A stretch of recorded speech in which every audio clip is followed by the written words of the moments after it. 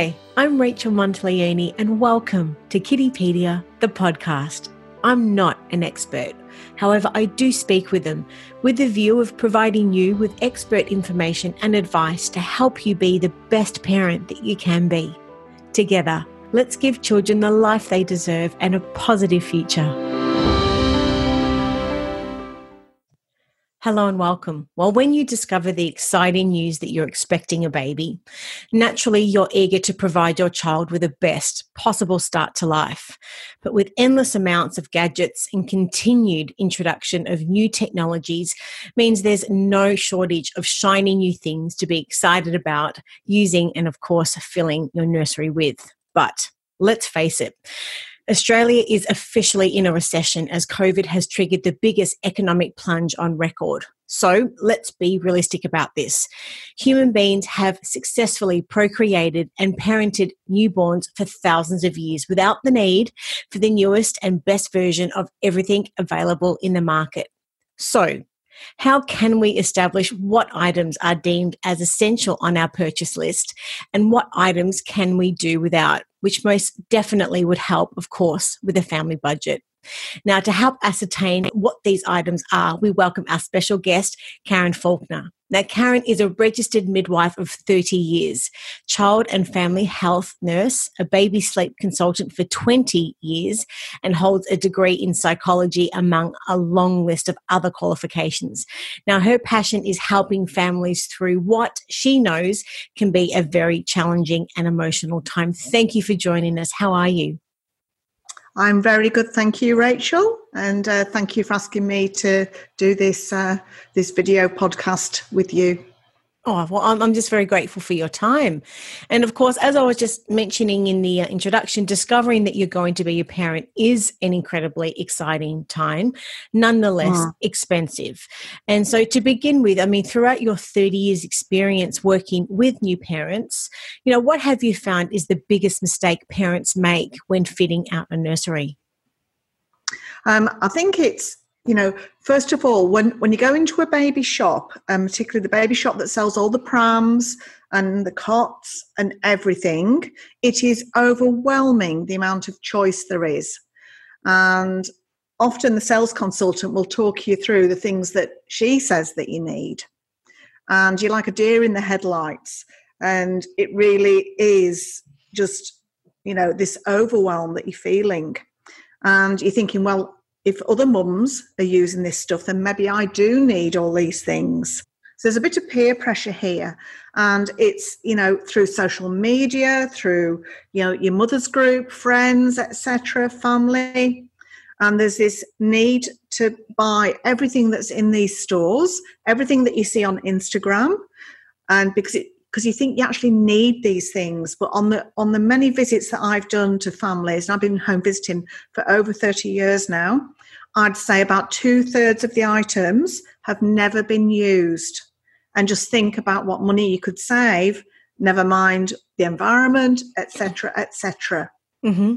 Yeah. I'd love to know from your perspective, do you think that parents are too quick to just go out and buy everything because they're excited? Yes. And they may not take the time to plan, which mean that they can end up changing their mind about purchases. Absolutely. Or just doing that impulse buying. What are your thoughts? Yes. Absolutely. This is a big problem. You need to write a list. You need to ask other mums, family, what they found helpful, rather than just going by what you think you should be buying. Other people, they've learned through their mistakes. And I think it's good to learn from their mistakes as to what you would and you wouldn't need to buy. So having a list, it is essential. And I do your research. Places like Choice, they do great research, looking at all the safety requirements, etc. So doing your fact finding, essential. So it's really important to have that list and carefully select what item so you won't regret it and make a mistake. But what about, I guess, buying furniture and mentioning Choice as an example, because, furniture can look good, but rather they're not necessarily, parents aren't making the right decision about functionality.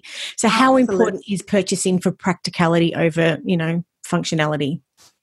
Yeah, So I'm very much a very practical person, and, trying things out, particularly the feeding chair, try it out. Think about, you've got this big baby there. It's got to be so comfortable. A couch isn't going to do, an ordinary chair isn't going to do. A feeding chair will actually help you with your breastfeeding. But even looking at a safety as well, if you're going to buy things off things like Gumtree or eBay, etc., just make sure that these cots, the bars, are safe, that they're not too wide apart. You've bought a new mattress. If you're buying a second-hand cot, it should be a new mattress for every baby. But they're the things to think about when you're buying your products, is how safe is that product.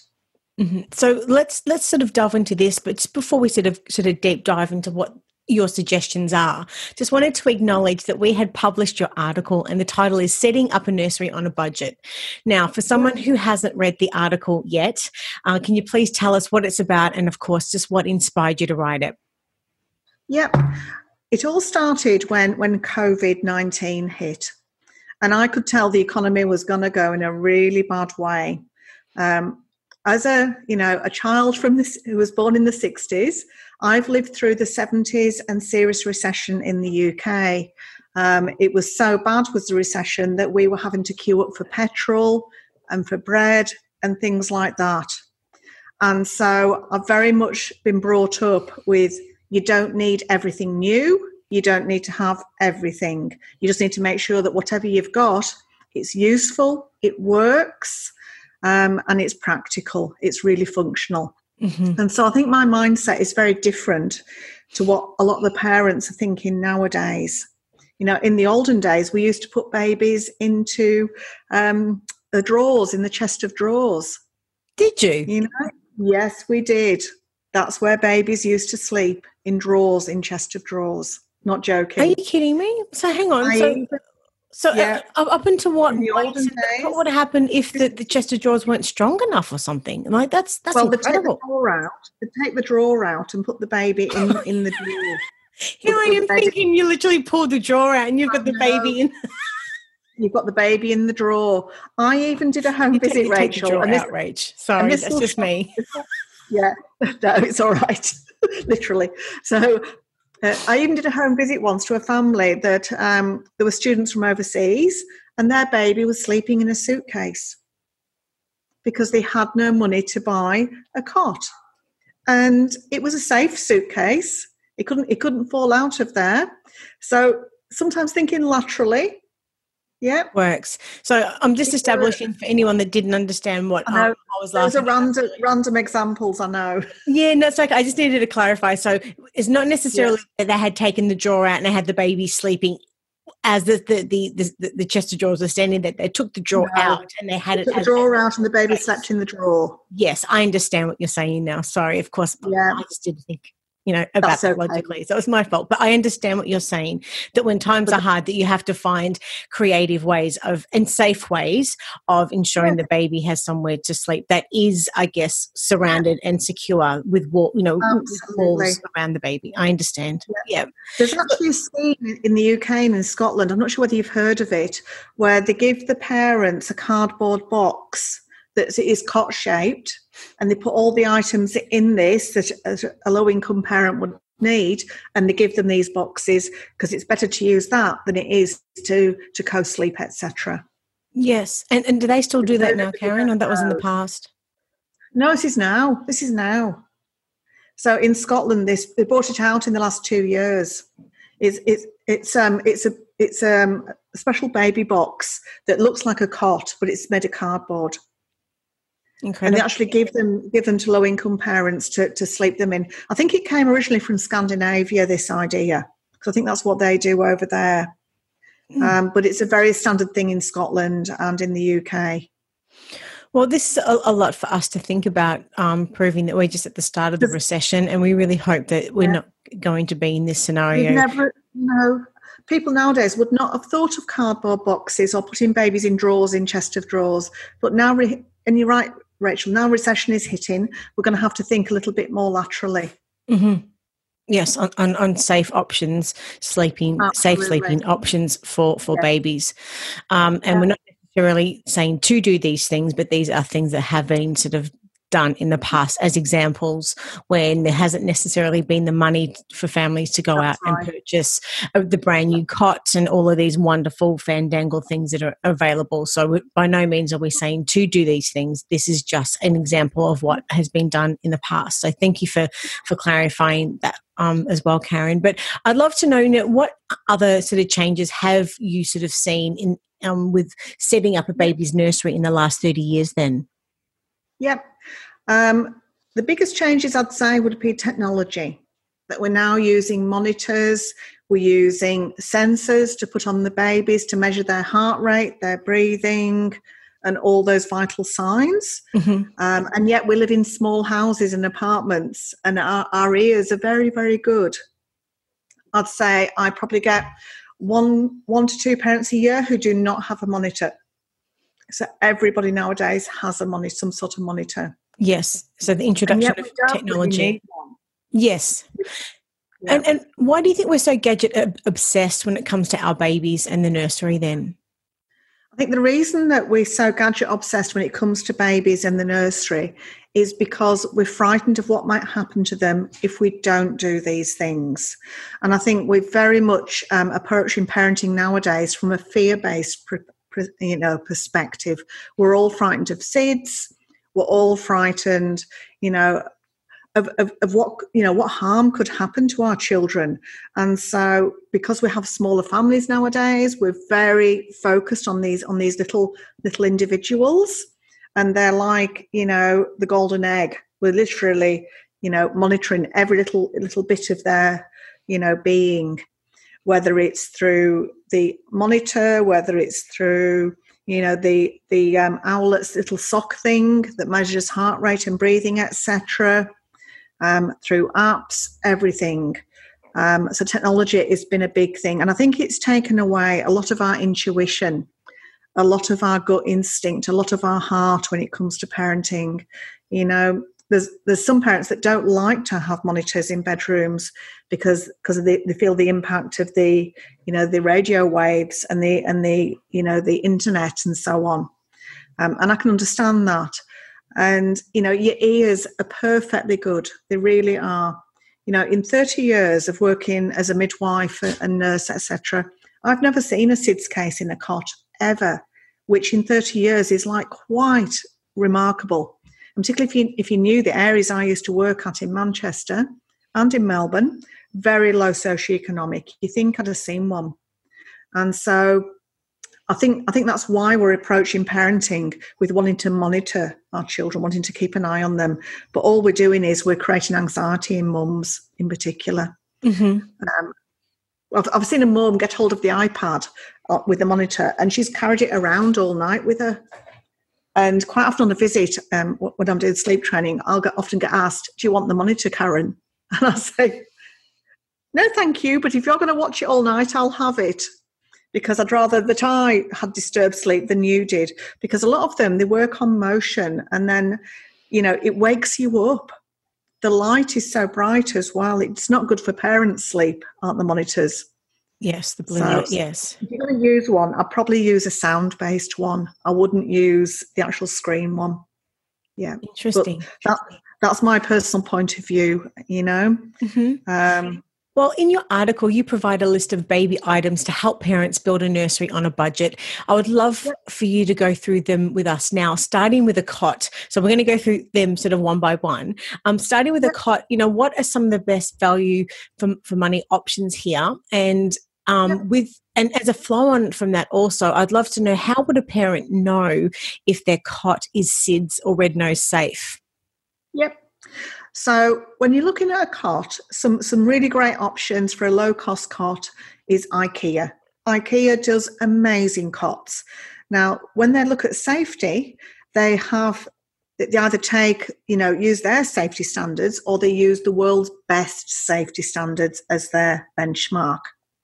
So IKEA cots will retail for about $299. Also, you've got a company called Tasman Essentials that sell a cot for a low $199, and it's made of eco-sustainable wood. So if you're looking at things from an eco perspective, that is an absolute bargain. Buy a mattress protector, because that'll keep your mattress, good for a long time, because there's going to be lots of spillage from bodily fluids on the mattress. And you mentioned that if you buy a second-hand cot that you need a brand new cot mattress. I mean, why is that the case? Yeah. So they found that the actual the changes in the cot mattress increase the risk of SIDS.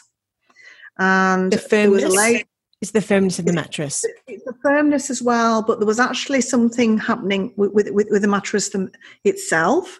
It was producing some sort of environmental pollutant that they thought might have an impact on SIDS. But it's just making sure that it adheres to SIDS guidelines, that you've got a new mattress, it's a firm mattress, that it's a new mattress for a new baby. It fits the cot as well. You don't want any gaps down the side. And it's really important that the baby is safe in that cot. Don't use cot bumpers. They're not safe at all. SIDS don't recommend them. Don't use pillows. Don't use doonas. There should be nothing in the cot apart from the baby. And if you're using blankets and sheets, make sure they're tucked in at shoulder height and they're tucked in firmly around the side. Mm-hmm. And look, we're in partnership with Red Nose, formerly SIDS and Kids, and we have a lot of that information, which of course anyone can go to their website and see. They've got 6 safe sleeping recommendations, which they continually promote for every parent to be as educated as possible on what those 6 steps are, which is critically important. But I'd love to know from your perspective, what are the 3 most important factors to help promote sleep in general in a baby's room? Yep. So I would look at making your room very, very dark, pitch black in particular, to help with day naps. I would look also as well to having a cool room. In winter, particularly when we crank that heating up, it actually is not helpful for babies, for their sinuses, for their breathing. So a cool room of 16 to 20 degrees is ideal. And then lastly of all, I would make sure there's no like LED lights, that there's no night lights, etc. in there to interfere with melatonin. Mm-hmm. And talking about cots as well, is it possible to use a cot from birth? And if so, how then? Absolutely, you can. There's no reason that you need to have a bassinet or have a Moses basket or a little crib. You can go straight to using a cot for a little baby.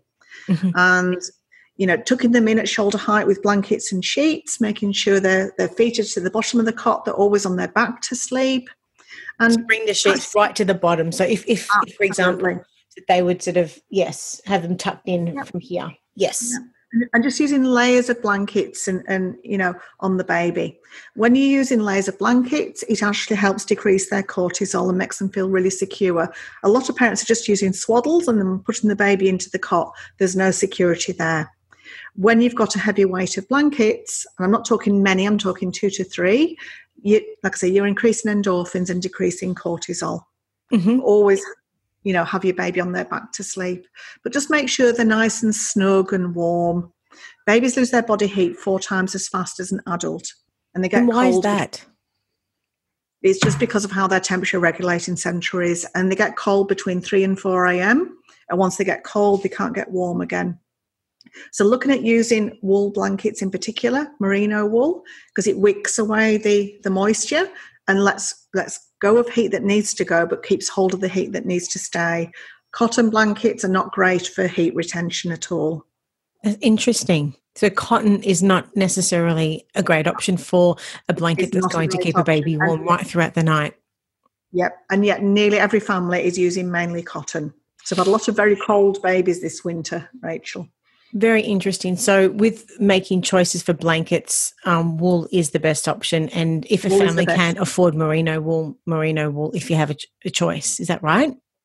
And, if you've got a grandma or an auntie that's really good with the knitting and the crochet, get them to knit or to crochet a blanket for them, because there's many cheap ways that you can acquire a wool blanket. And what is, in the article, you reference Dock a Totter or Snuggle Pod. How can they help with the transition in that sort of 12-week period immediately after you've had the baby and brought it home? Yep. So the DockATot, or the a snuggle pod, it helps with creating the fourth trimester. Now, from a SIDS point of view, it's a bit of a grey area, and I don't think SIDS are awfully keen on them. But as long as your baby can't, get trapped around the foam bit, around the side, it can be a really helpful thing to use in a cot. So just to clarify, is the snuggle pod DockATot? How did you pronounce it? DockATot. Are they SIDS recommended? They're not. They're not. Okay, that's really good to know. Okay. A lot of mums use them. I've even had a paediatrician who asked me about them, and she went and bought one. And I said, look, from a SIDS point of view, they're not recommended. Mm-hmm. So it is something that's very trendy on Instagram, but it's just to be aware that they're maybe not the best option. Okay, well, that's really important for anyone to know that they're not SIDS recommended. So they're not necessarily endorsed for safe sleeping by Red Nose. Okay, that's really important to know. Thank you. I'd love to know also, you mentioned earlier about a feeding chair. So why is it important just to invest in a good feeding chair?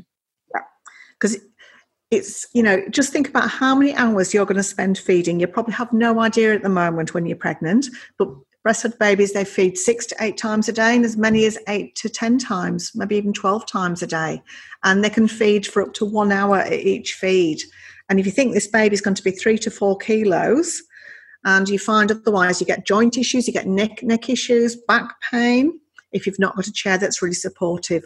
It's also really important to have a stool to put your feet on, and that will take the pressure off your lower back. But pregnancy releases a hormone called relaxin, and it makes all your joints relax and become more supple. Mm-hmm. And the more that you overuse them, the more damage you can do there. So having a good chair is essential. Because you mentioned that you've heard many mums having to see a chiropractor, a physiotherapist for back pain, or the hand clinic for wrist splints. So is it relaxin that causes this initially?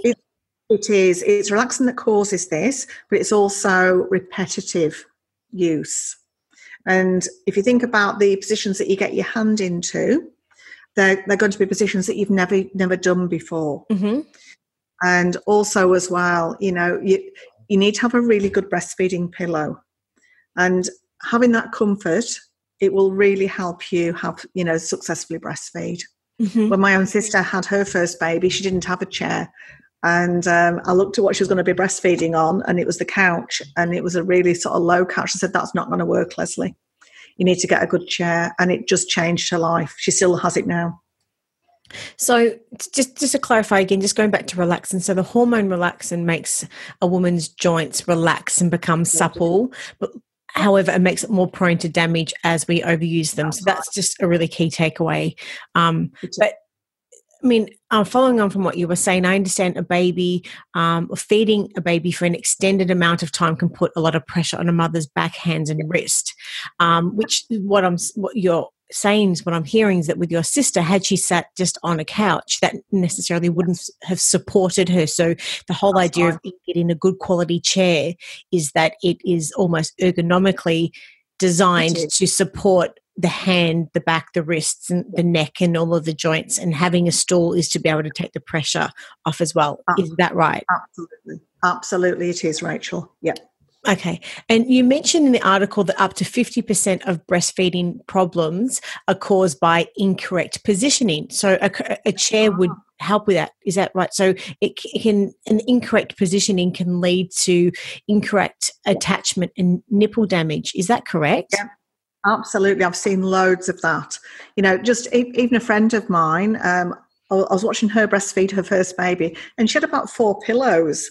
It was almost like the Princess and the Pea with the amount of pillows that was there. And then the baby wasn't latching on properly because they weren't getting the areola, all the boob in the mouth that needed to go in. Mm-hmm. And there's no wonder she was struggling with the breastfeeding. So getting your position right, getting your chair right, is the key to having a successful breastfeeding experience.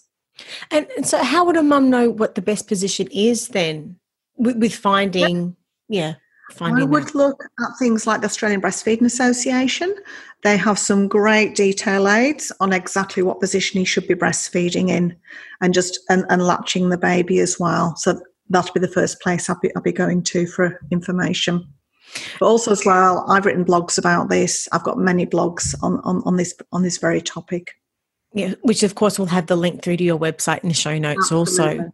And so if a mother feels comfortable in her feeding chair, will that help her milk flow more freely? Totally it will. It helps your supply, it helps your milk flow, and it just creates a lovely bonding experience with your baby. It makes a huge difference. Okay, so we've established the cot, the sleeping. Now, and any questions with that to be directed to Red Nose, and of course you've got articles on that, and so does Kittypedia.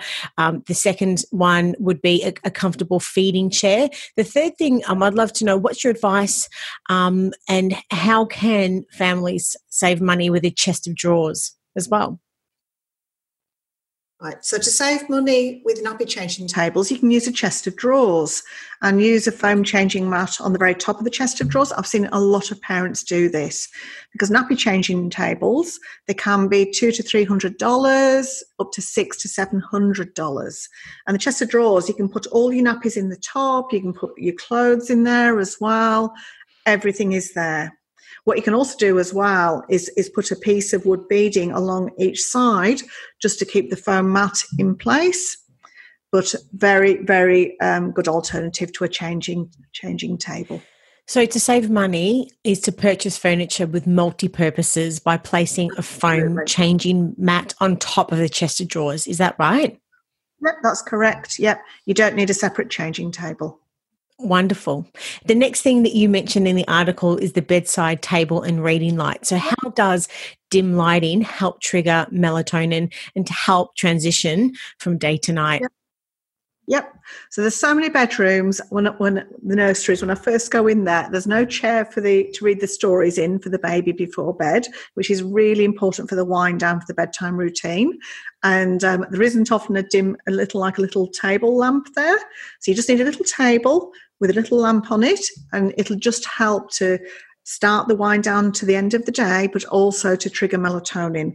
If you've got the bright light, you don't trigger melatonin. You've got to have dim light to help trigger that melatonin. So that would really help your bedtime routine. Okay, so a really good quality bedside table and reading light is something to consider as one of the essential things to when sort of building a nursery on a budget. And what's your cost-effective tip for block out blinds or curtains also? Yeah. I've got some really great ideas for a cost-effective way of making your room dark. So tinfoil is really easy to apply. You can stick it on with masking tape, or you can actually stick it on the window. You just wet your window pane and stick the tinfoil on. Make sure it overlaps on the sides.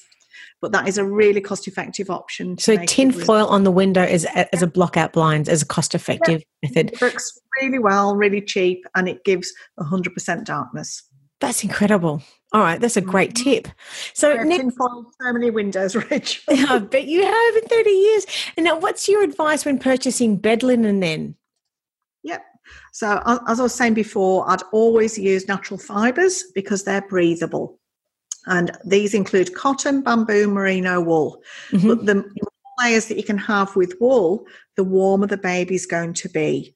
But wool, you can't overheat with it. And as long as, you've got a cotton sheet next to your baby, and you might have one cotton blanket and one or two wool blankets on top. Mm-hmm. And if you layered this up and tuck them in at shoulder height, but I'll be using breathable fibres. Mm-hmm. So when buying any sleepwear, parents and bed linen, they should only consider buying natural fibres. And as you just mentioned, it's cotton, it's bamboo and merino wool. And the reason for this is that the natural fibres allow for breathability. And I just wanted to re-clarify whilst we're sort of back on this topic now about keeping your babies warm. You mentioned that babies lose their body heat 4 times as fast as an adult, and they get cold between 3 and 4 a.m. And I just wanted to clarify again, just why is it so important to keep the baby's nursery cool? You mentioned earlier because of the sinuses. Is that the only reason? No, it isn't. We all need a cool room, and that includes babies, to be able to trigger sleep. If the room's too hot, it doesn't help them go to sleep. Think about yourself on a really hot summer's night, and you struggle, you toss and you turn, and you've got to have a low body, room temperature to help the body trigger sleep. It's just part of the sleep process. And you've mentioned earlier that cotton is a poor heat retainer, and that instead they should consider the natural fibres, and that being mainly wool for blankets. Is that right? Yep, absolutely. But like I said, get grandma or auntie out with the knitting needles or the crochet hooks and get them to make something for your baby. I actually crocheted my sister her baby's first blankets, and out of Australian merino wool. And it's super warm. They're lovely. Yes. And I think we've lost a lot of that sort of stuff, and grandmas and aunties, they love to knit, but they're great for heat retention. I must say, every time my mum's found out that someone's having a baby, she's like, right, okay. And she goes and digs out the knitting needles, and it's just something they love to do. Bring back the aunties and the grandmas and the knitting needles. I think we've lost a lot of that. And then these babies are not warm enough, particularly this time of year. Yes, and just keep on sort of drilling at home that cotton does not retain heat. So it does not retain heat. Yes. And so what advice do you have for basic baby clothing as well? This is something else that you mentioned in the article. Yep. So have one on the baby, one in the wash, and one in the drawer. And I would not buy too much of the first size. I'd buy more the second size, because you'll find a lot of people buy things that the first size for your baby. And you don't want to end up with loads of stuff. And I buy items that could be used for either gender, so it's gender neutral stuff, and you'll be using a lot of white things, but use things that are not too expensive, because you're going to get this punami explosion at 2 or 3 o'clock in the morning, and you don't want your best clothes to be ruined with the punami. So Bonds, most of the shops like Target and Kmart, etc., they do very cost-effective baby clothing, so you don't need to spend a fortune. So just to clarify, your key tips for setting up a nursery on a budget when we don't need all the fandangled new shiny gadgets and everything else is to be able to have a good quality cot, to follow Red Nose recommendations there, a good quality feeding chair, and with regards to any sort of questions with regards to feeding, the Australian Breastfeeding Association is a wonderful organisation to cross-check any evidence-based information. A chest of drawers with a foam changing mat on top, so to have furniture that is multi-purpose can help save money. A bedside table and a reading light is very important for long feeding nights, and also to ensure that the melatonin, the dim lighting is going to help the baby sleep. Blackout blind or curtains, and if the family is unable to afford that, as simple as you mentioned, tin foil on the window is easy to do, and it's cheap as chips. So that's an awesome tip. And then with any bed linen and blankets, that breathable and natural fibres, including cotton, bamboo and merino wool, are very important. And as you just mentioned with the basic baby clothing as well, you just need just enough for the baby. You don't need to go out and have a whole wardrobe, and in that they grow so fast anyway. It's just a matter of having enough to have one on the baby, 3 or 4 in the drawer and one in the wash type of thing. Is that right? That's correct, Rachel. Yep. And the last thing that you have mentioned in the article is a baby monitor. But as you mentioned at the start of the chat, we don't necessarily have to have a baby monitor. I mean, just old school is the fact that parents just use their ears and instinct. Is that right? That is correct. You know, I trained as a midwife in the days before monitors and before all these gadgets, and your ears are much better than any monitor. Yes. Well, look, we've covered off a lot, and this is definitely a lot of food for thought for any new parent or anyone expecting a newborn. So if you were to summarize, I guess, your key messages, Karen, what would they be? I think just, don't feel the pressure to buy all the latest things. Write a list, check with family and friends, look at choice and the reviews for all these products. But most parents, they find that 2/3 of the things they have bought, they have never used. And I think this list that I've given you today is a good starting point. There might be a few other things that you might need, but these are your very basics. Mm-hmm. And I think take your time. Don't rush into buying all these things as soon as you find out you're pregnant. Leave it a little while and have a think about it. And like I said, ask people. Yes, wonderful. Thank you so much for your time today and for your expertise. And if anyone's got any other questions and want to reach out, like for your services or anything like that, whereabouts can they find you, Karen? They can find me at Nurture Parenting, both on my website, Facebook page, Instagram, and there's soon to be TikTok apparently as well. So, there you go. You're going to get up there and just sort of show us your moves. Yes, love it. Yeah. Well, thank you, Karen. It's been just wonderful chatting with you and catching up with you. And hopefully we'll have another opportunity for another chat like this in the not too distant future. But in the meantime, just stay safe. Speak soon. Yeah, likewise. Thanks, Rachel. All right. Bye, everybody. Bye. Bye-bye.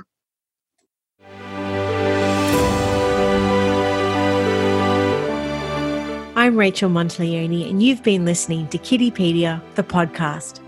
You can have full access to Kiddipedia by visiting our website at kiddipedia.com.au or following us on Facebook, Instagram, Twitter, and YouTube.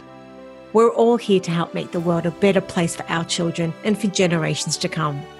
You can start today by helping us reach other parents by going to Apple Podcast, subscribe, rate, and review this podcast. Thank you for listening, and be sure to give my love to the kids.